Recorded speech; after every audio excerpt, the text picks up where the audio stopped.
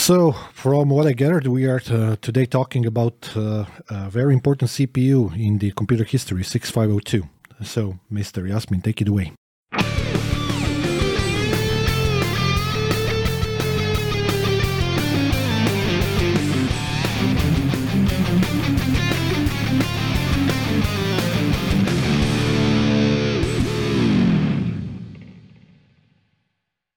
So you basically broke my idea of introduction, because I was intending to ask you what is the similarity between Apple II, Apple IIe, Apple I, Atari, BBC Micro, Atari 400, 800, 600, Commodore PET, Commodore VIC, Commodore 64, Commodore Nintendo NES, 28, Orao, Oric, TurboGrafx, Nintendo Entertainment System, and so on and so on. And the correct answer is the 6502 processor. To be completely precise, not the exactly 6502, but 6502 and some of the sub-variants of the 6502. Okay. Because we need to be precise. But my today's topic is not only the processor. The processor itself is a legendary thing. It is. It is so legendary that... plus billion. No, I'm going to go with this thing. Nobody knows how many processors have been built. Nobody knows how many processors have been sold. And nobody actually knows how many processors are being manufactured today, because it has been in public domain. Almost all of the producers of anything have included it into their own designs. Mm-hmm. And the third thing is that... since there is no patent, there is no actually a way to measure how many processors are on the market right now. The number is in the billions. I've read an article which states more than 6 billion. Yes, so the number is in the billions. 6502 was part of almost all the keyboards on the market. Mm-hmm. It was part of the most... Printers, scanners, traffic lights, any sensors out there. So basically they're I actually found a source that says it's heavily used in industrial automation to run the machines. Yes. Well. Because good. Let's do a quick rundown on what 6502 is. But as I said, I'm not only interested in this processor. It's a legendary processor, but I'm also interested in this being a part of fundamentals that you need to have and use when you are doing computer science. Oh, from an educational standpoint. Yes, so because my main thing that is interesting for the in 6502 is that this is one of those things that people, and by people I mean students today, don't understand why we have it. Mm-hmm. Why are we still teaching it? Because it is supposed to be 40 something 75. Now it's coming to 50 years old processor. It was 75. Yes, so it's basically it is going to be in 2 years. It's going to be 50 years old, and it is still being produced. At the same time, Intel hasn't been producing any of the processors that they made basically two generations ago. There are some older ones that they are producing, but that's an exception to the rule. The rule is there. Yes, the rule is there. So almost none of the older processors are being produced right now, except for the Z80. And Motorola's. And the 602s. Mm-hmm. So what makes the first generation of the processors so useful on today's market? This is the first thing. And why are they useful in the education market? Can I try to start without actually knowing? Yes, I didn't read about this. Yes. I have a sneaking suspicion that I might know parts of the answers to the question. Which and you can freely correct me if I'm wrong, of course.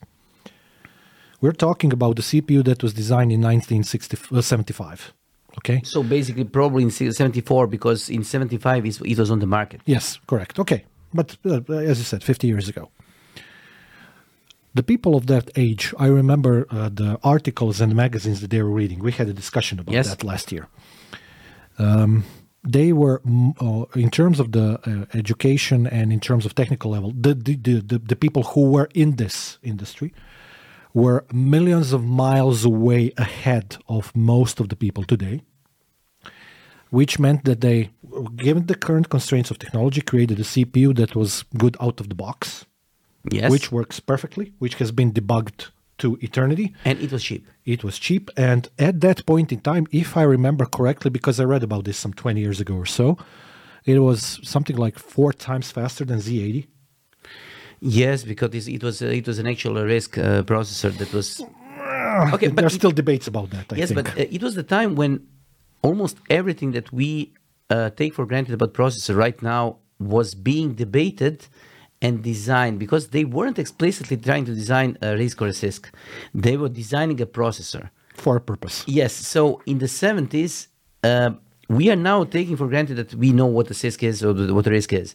But back then, basically they were moving the boundaries as they moved along. Oh, yes. So the names for the interrupts, the names for the different things, the different flags, different parts of the processor were being made up as they moved along.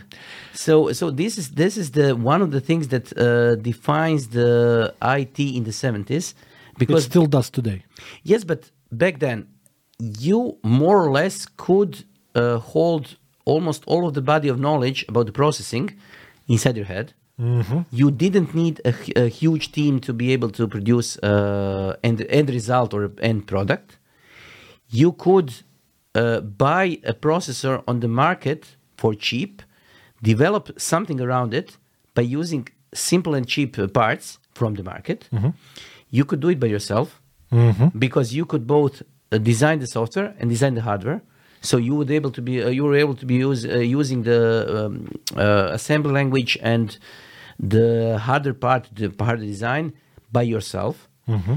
And this is something that actually defined the way that IT was, I would say, creating a new generation of IT guys back then.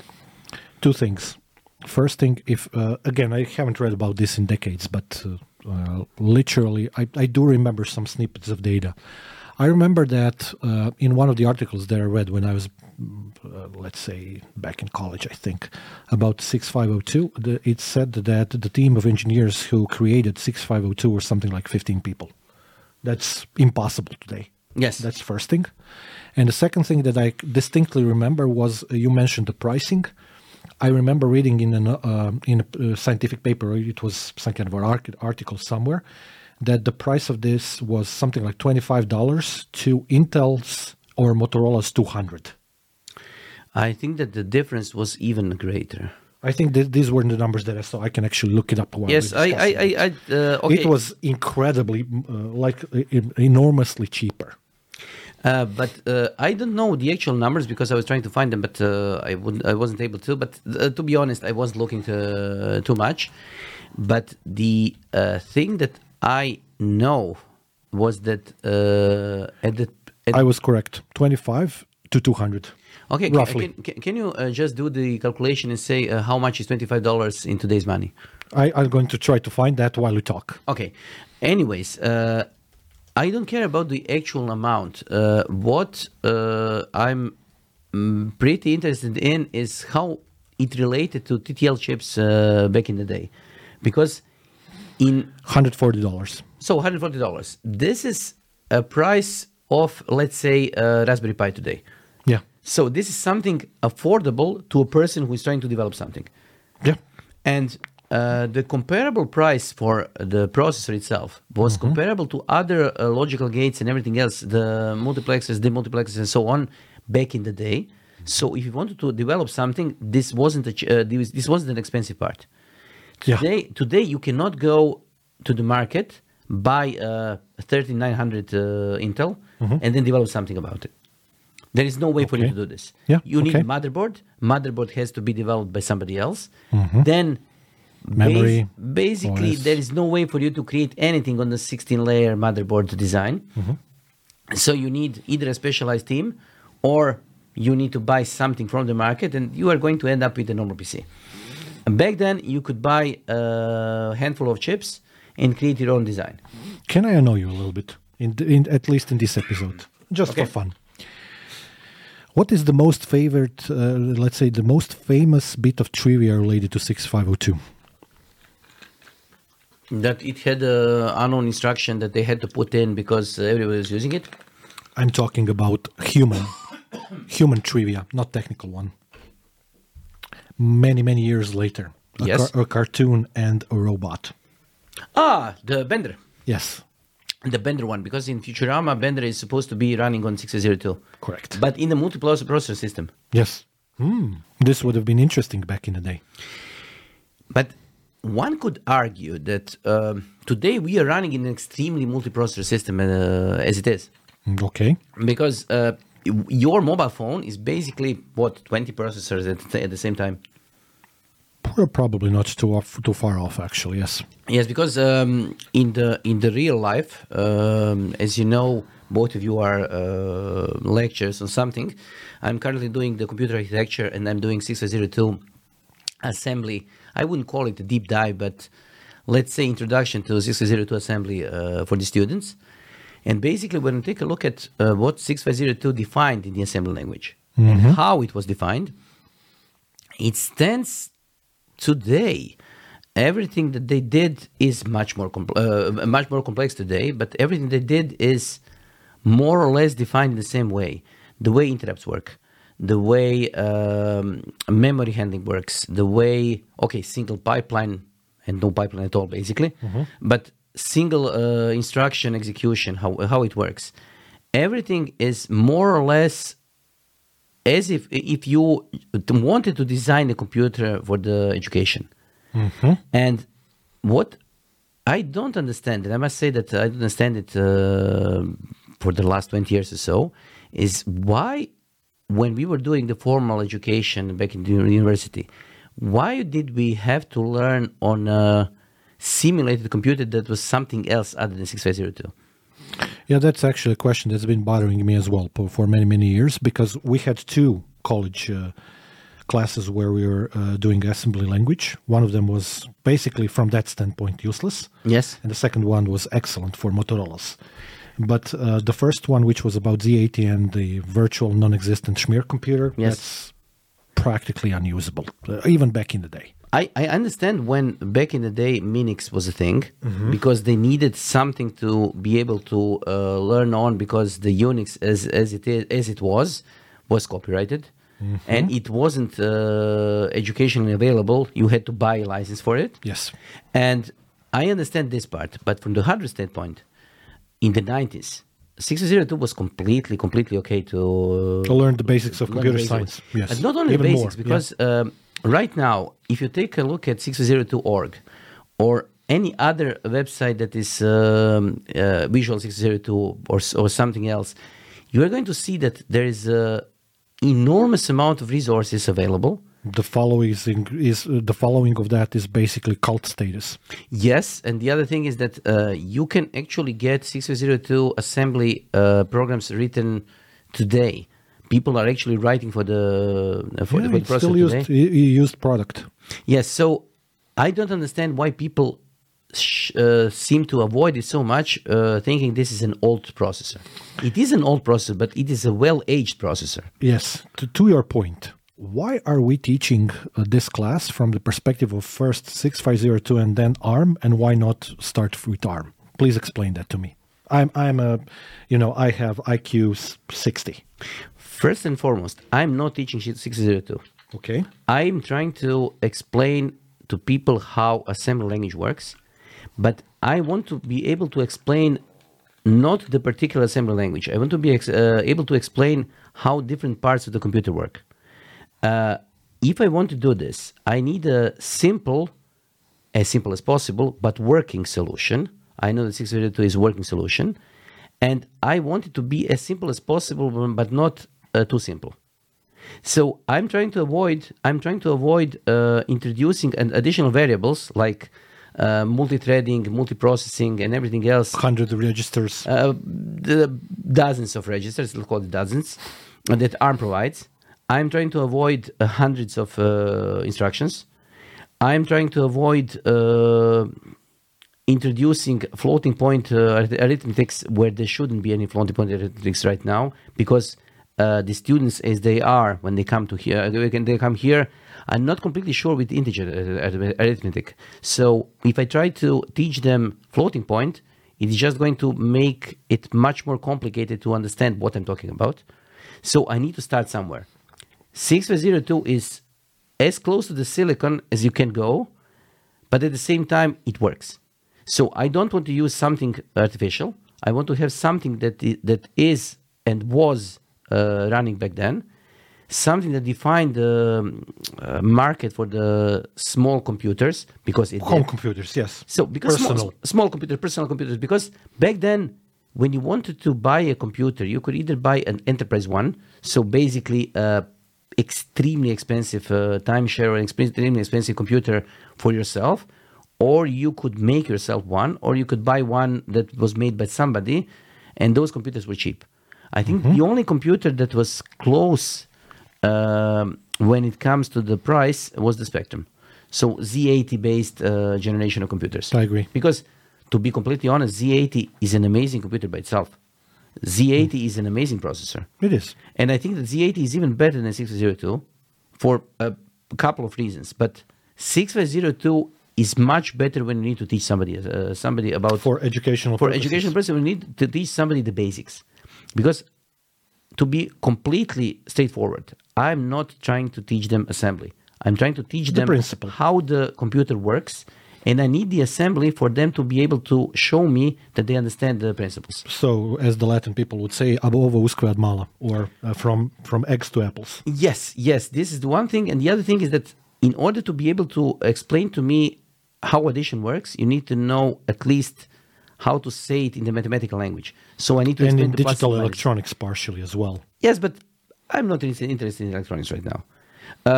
Okay, 602 is amazing in this part, even because it is able to run basically on anything that is logically capable or capable of producing a logical signal, computer logic signal. So any signal level is okay with 602. The first generation, it was probably out of need, not out of what they wanted to do. They had to do it because they didn't know where it is going to be run at. And there is a lot of tweaks that have made 602s popular today, because the original series was running at 1 megahertz. Today, I think that one of the generations is running at 42 or 45 megahertz. So they have come a long way since then. Okay. They have created something that is basically free. If you want to produce 602 today, it is such a small component. It has so small footprint that you can create it for basically the amount of money it would take to just run the machines. The chip itself has no price. So it is cheap. The background is available. A lot of assembly is available. A lot of documentation. Documentation is available, and a lot of solutions are available. I think I could argue with anybody that there is, given the amount of things that can be done on 602, that the amount of different solutions already available in the market is bigger than for some of the well-known languages today. I agree. Okay. Actually, I asked your favorite AI friend today. Yes. Something. Your ChatGPT friendly. I asked him, why is 6502 still important today? So cost effectiveness, we discussed that. Reliability. It wouldn't be in use for 50 years if it wasn't reliable. Familiarity, a lot of people know how to program it. That's good. Then we get to some really important stuff like power efficiency. It doesn't consume a lot of power. It's an 8-bit CPU that consumes almost nothing. And the last but not least, which is partially your reason why you like it, which is nostalgia. But I wouldn't be nostalgic, because if I were, I would go with Z80. I was always a Spectrum guy. I must say that I was an Amstrad guy. Yes, but I was a Spectrum guy. So I had a ZX and I had what was it? 128? Z81. Okay. So, ZX was Z80 based. And I was a Spectrum guy. I wasn't used to thinking in the way that Commodore 64, which was the main opponent to the market, the way the programs were structured and the way the hardware was structured. Because the hardware in the Spectrum and hardware in the Commodore were completely separate things. Yeah. Commodore had its own set of dedicated chips for audio and video and so on. So I'm more of a Z80 guy. Okay. If I need to choose a side, but 6502 is such a simple thing to explain. To you and me. To anybody. Because if I try to explain Z80, it has this small amount of things that makes it better, but makes it harder to explain when somebody needs to see how a processor looks like inside for the first time. Well, it's going to be much worse if you ever had to teach something like Intel assembly language and instructions, because there are thousands of them. There is something like 4,000 something. Yes. Yeah. So, but we nothing against that. It's just a fact. But I think that the problem becomes big when you when you see that basically you need to have a guide with you all the time because you are unable to remember which instruction you want to use. What do you think? What's the primary reason why, let's say, 6502 has such a basically small amount of instructions versus the Intels of today? What's the primary reason? First, didn't need them. They absolutely agree with you. They didn't need them because they didn't know what to expect. A lot of the instructions in the Intel world or the CISC world came from... Intel is not CISC. No, so sorry. Okay, Intel is what? Both at the same time. Yes, but they are CISC. They are complex instructions because they are complex instructions. Yeah, internally there is a risk. Yes, internally there is a risk, but they are trying to behave like a CISC. Mm-hmm. And the idea is that I think that Intel was getting the instructions by the dozens in order to try to create a general purpose processor that is going to be able to do anything. Correct. That's another reason, which is by far the largest reason why we have thousands of instructions. Yes, because they were trying to fix everything in the silicon. And they were trying to create audio decoding, video decoding, security, everything that you can possibly think of in silicon. Yeah, and that's the reason. And these guys, first, they didn't know that they were creating a risk. Mm-hmm. They were trying to fill in the gaps. Mm-hmm. If you take a look at the newer generations or newer derivatives of 602, you will see that a lot of things that got built into the processor, so the new instructions and everything else, is basically just things that were actually needed. So bit shifting, being able to directly read or write the bits, being able to do the branching directly on some bits. So they didn't try to implement instructions for everything. They were trying to iron out the corners that were missing because somebody actually wanted to do something in 602 and was missing instructions to be able to do it quickly. Basically, the summarized answer to the question is because Intel and other CPU manufacturers made such an enormous amount of registers over the course of development of their CPUs for accelerating X, Y, Z, and many other things, and with that came a lot of instructional complexity. Yes, because even when they were completely changing the way 602 was working. So there is a part called 6565 C816S. So it's the chip that is actually was designed as a newer version of the 602. Mm-hmm. It is a 16-bit chip with 16-bit registers, and it is able to run to use 24 bits of memory addresses. Okay. So even when they did that, the number of instructions went from 56 to 92. So it wasn't such a big leap.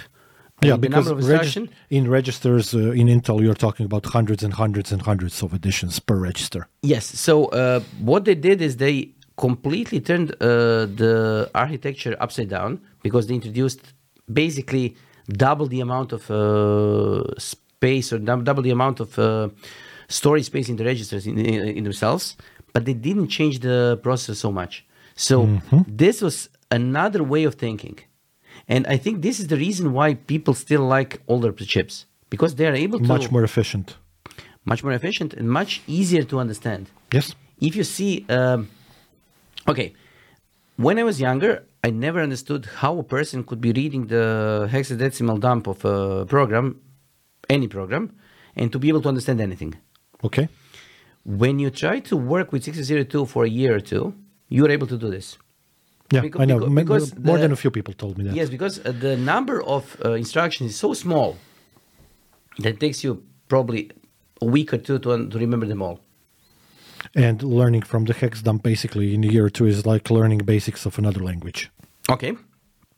So having coughed a little bit, learning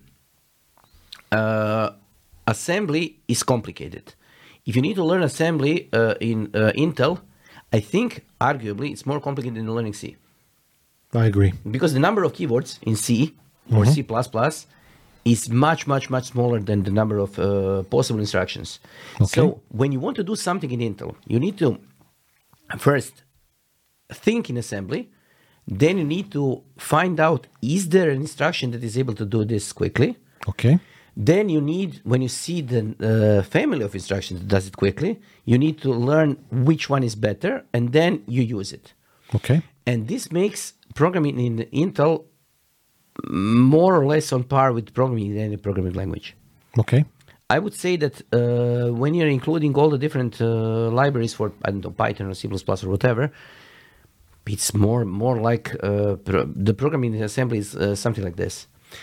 6502 enables you to go to the basics, to need to think in modules, you need to think in smaller chunks, and you need to think about basic elemental functions. And this is what I like.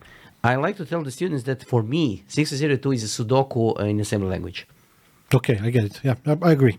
Because it's like chess. The rules are simple, but implementing them is complicated. Okay. Well, with that being said, there are other reasons why we chose the path of 6502 and then ARM.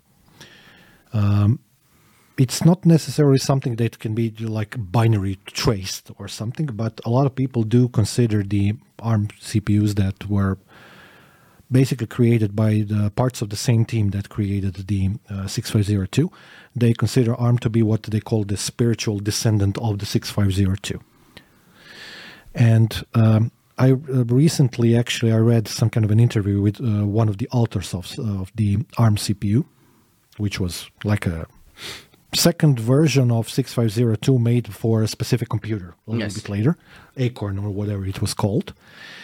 And in that interview, the one of the engineers that worked on that specific those specific projects kind of like dissed on the idea of 6502 being good at all for anything, and or 6502 being in any way related to future ARM processors. That being said, when you look into the reference of instructions for ARM and for 6502, and for example, you check the documentation part about the status flags or stuff like that, ARMs and 6502s basically have the same status flags, and they are basically named the same, and they have the same nomenclature in terms of the names. Yes, because the nomenclature, for example, for the interrupts, RQ, is directly from 6502. Yeah. It's basically the way they name the flags. And as I said, they were inventing things as they moved along. There wasn't a specification that said you need to name the interrupt lines like this. They were using the interrupt, so int or RQ or whatever, interrupt request or interrupt anyway, it was working. And this is probably the reason why people still remember the 602. And the other thing is that once you learn anything else, any other assembly language, when you come to 602, you come to something that looks familiar to you. And you can use it probably in under half an hour. Because if you know how to think in assembly, it's simple to use it. It's just easy. You know different commands. There is not so many of them. It takes you 10 or 15 minutes to understand what is the general idea of the commands that you have at your disposal. And then it's just a question of having some experience with the processor itself, and then that's it. Okay. Because I like to think about 652 as being an extremely stupid processor that is completely and utterly easy to talk to, so that it doesn't invent things. You don't need to think about how it is going to interpret things, because it's not interpreting anything. it does exactly what you want it to do. So being stupid in this particular case means not inventing things, something that ChatGPT is extremely good at. Can I ask you a question? Yes. So you are Yasmin and you talk to chips. Yes. It's easier that way. That's going to become your introductory sentence. No. I'm going to introduce myself as playing Sudoku on 602. That's so awesome. Because sometimes it makes sense to, instead of playing Sudoku, try to optimize a loop. Okay. Or do something, because you can easily create a loop. You can easily calculate how many cycles does it take to run. You can easily try to invent another way of doing it. You can easily see how many cycles did you waste this time and how to optimize the second one, the third one, and so on. And then to have some way of trying to understand the difference between the different implementations that you did. And this is probably the reason why I like teaching it. Because when I give the students a task, for example, we are using a simulator called Easy602. It's available on the internet. And it has a small part of memory reserved as a video memory. So you can actually write to it, and then it outputs the pixels on the screen. I give the students a simple task to animate a pixel that is going to move around. It is interesting to see, out of 200 students or so, that you are inevitably going to see at least 15 to 20 different solutions that are going to be different and different from everything else that you have seen up to this point, because everybody is going to invent their own different way of solving the problem. And the problem is the same. So I like to see how people think. Okay, I have something to add to that, which is a little bit of a, let's say, side note. I recently had a discussion about some of the programming books with our students on that same course about art of computer programming, etc. I told you about this. There's a related story to this. I remember distinctly this from high school when I was reading the Knut books. There's a portion of the code which he posted which we typed in the book, and he offered something like, I don't know, $100 per every bug that was found over the years for that specific piece of code. Okay. Still to this very day, as far as I'm aware, people are still finding bugs for that specific, let's say, block of 20 lines of code or so, which only actually this kind of like goes along with something that you mentioned, different ways of solving the same problem, which is what programmers do. But also one larger point, which a lot of our students are not aware of, which is there is no correct way to program things a lot of the times. And there are different solutions to the same problem, all of them more or less delivering the same results, or even the same results. But what can be distinctive about them is not the amount of errors or whatever you find in them. It's about how much time and how much resources they take. Yes, and the other thing is that there are no correct solutions, but there are incorrect solutions. There are. So whatever sticks is usually the way that people are programming. And I don't care if it sticks. So I like to see how people think. I like to see different ways of implementing things in assembly. And I like to see how they are implemented in the way that it behaves. So if it fulfills the whatever requirements, the letter of the requirement. The letter of the requirement, I don't care. But at the same time, I like to see how people are going around the problems that I posed or dilemmas that I posed them when I was making up the requirements. And I'd like to see how people behave when they try to inevitably Google it, try to find a solution, then suddenly don't see a solution. Because the 6502 has one thing going for it. There is a lot of resources on the internet, but since we are talking about assembly code, usually people don't do the comments well. So if you're looking for a particular piece of code, that's a good one. If you're looking for a particular piece of code, either you know what you're looking for, and then you are able to write it yourself, or you are trying to find something that you don't know how it looks like, and there is no pointer to point in the right direction. If I ask you to create, floating point division in 602 code, it is going to be easy because you're going to find code snippets done by Wozniak or somebody else. But if I ask you to create a simple thing like, I want a diagonal line in this part of the memory, this is going to behave like a canvas, and then I need a diagonal line here, there is no code reference because every task is so simple that you cannot Google it. You could give an example, like like turn on the lights in this, like in circular direction or something like that. And it would be completely pointless. There is no way that somebody made that already. And Fixit 6502 has an additional thing with going on with ChatGPT, because ChatGPT has seen an enormous amount of examples in different assembly languages, and since most of them are similar to what 6502 assembly language looks like, it assumes that it knows. No, it makes up and mixes up the instructions. So that's so bad. Yes, it starts using instructions from another assembly language and then switches back to 602, and it is hilarious to look at. No, no, I have a few examples for the instructions that are completely made up by ChatGPT, because ChatGPT still isn't able to compile those things. So he doesn't understand that this is not going to compile, and it looks okay for him. Try to make it, yes, write some kind of a code about some program, whatever, which uses some kind of a accelerated AVX 512 register instruction or something. Try to do it on purpose.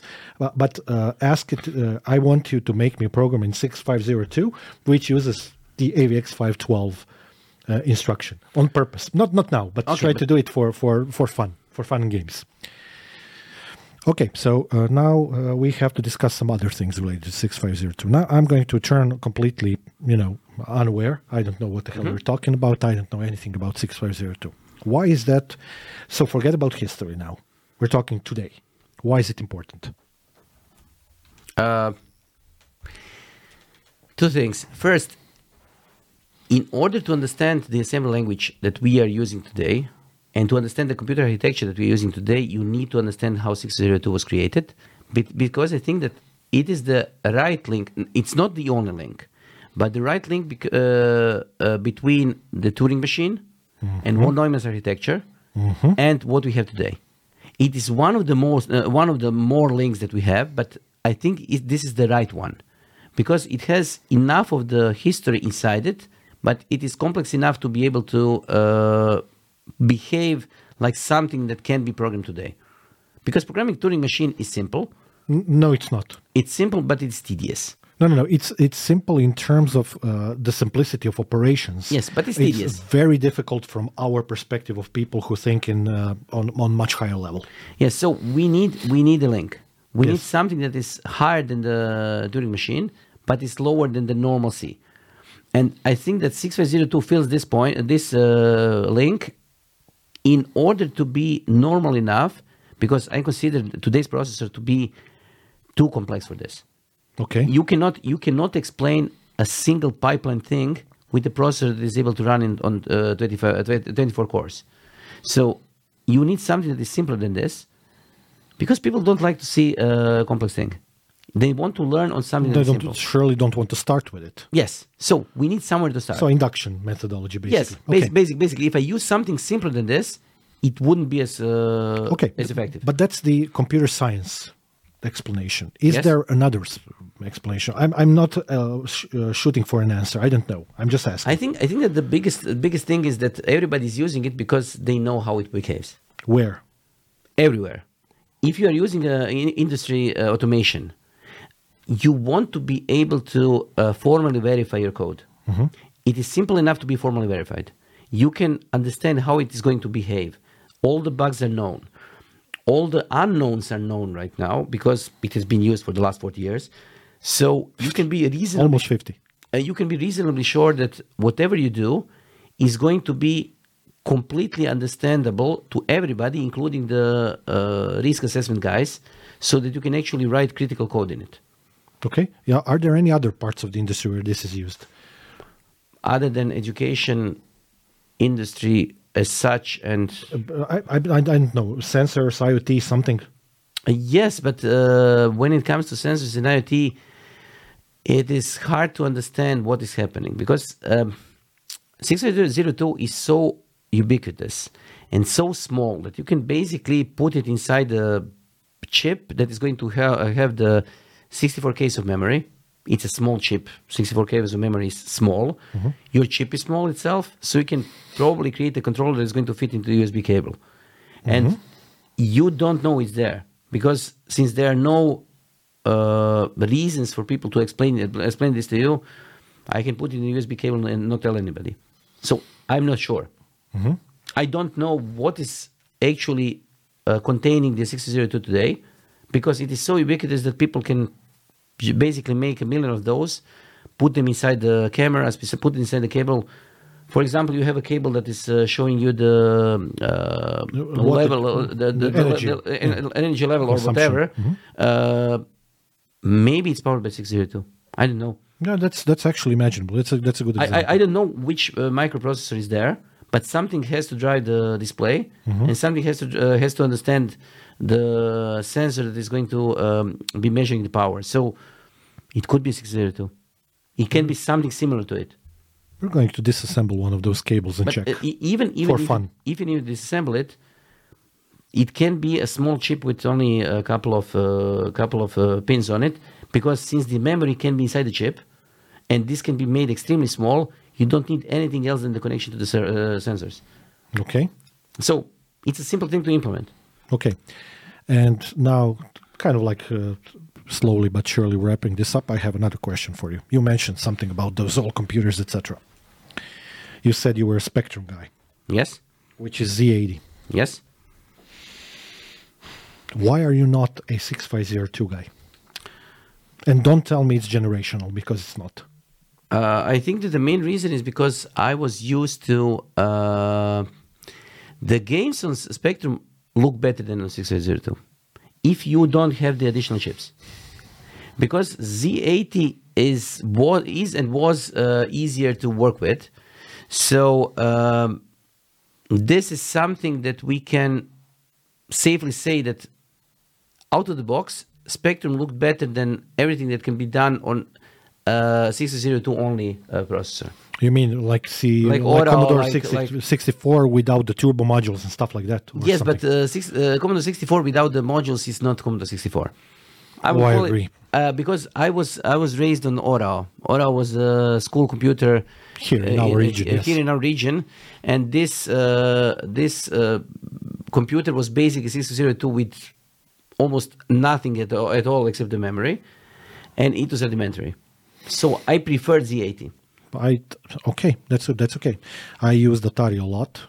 I saw what it was able to do. Even those older versions, which were 6502 based, it had a very good GUI for its age back in the day, which was beginning of the 90s or something, end of the 80s. So yeah, for me, it's the other way around. Okay, but basically, I never had a Spectrum. Actually, I bought one of those. Yes. This is recent because I want to play with it. I played Spectrum exactly once in my life with one of my cousins. That's it. 664, I played all the way to high school, and I had Amstrad when I was much younger. Of course, it's a thing that is basically a chance.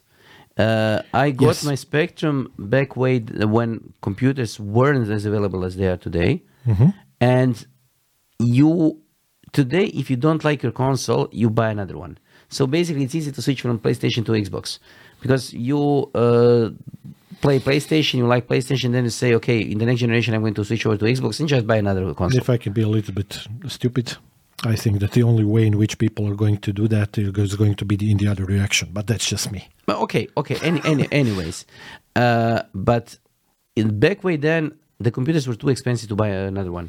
So you couldn't switch from Spectrum to Commodore 64 because nobody was able to normally afford having two different platforms with two different sets of tapes with everything else that needed to be done. Yeah, and it's completely different in terms of how you were using them. And Amstrad was also different, and Atari was also different. Yes, and the media was different. For Commodore, you could buy floppies. For Spectrum, you were stuck with tapes. Then with QL, you had microdrive, which was completely proprietary and basically useless. So basically when you bought a platform, you were stuck with it. I agree. I remember the first PC that I got way later, actually. It was crazy expensive. The XT generation, 8088. But no, PCs or as they were called, enterprise level or business computers were expensive as expensive they can get. Even there was even an Amstrad PC. There was at the end of their journey. CPC, yes, I have one of those at home. It was a CPC that was... Atari had a handheld device as well, the Portofino Portfolio, something like that. I had it. Yes, I had it also. With the external printer or whatever it was. It was basically emulating IBM XT. Mm-hmm. And it had DOS. Yes, I remember. Yes, it was amazing small piece of nothing that you could take with you. We have to do an episode about those old devices. I think we already had a discussion about this. I have some to contribute, and when you go to your attic, you're probably going to find history museum there for that. Yes. Okay. I think we are done for this episode. Let's call it a day, and let's just say that in the background, I did the thing that you asked me to. Okay. I was asking I was asking for the code on the ChatGPT. And as I said, he's making up instructions. I'll show it to you later, and we'll put it in the description or somewhere. But it has made its own set of instructions for the 602. Oh, it's really good when you have such an inventive tool. Yes. Especially when it has no relationship to reality. Yes. Okay. Anyways, thank you for listening to and watching us. Yeah. See you next time. Bye. See you. Bye.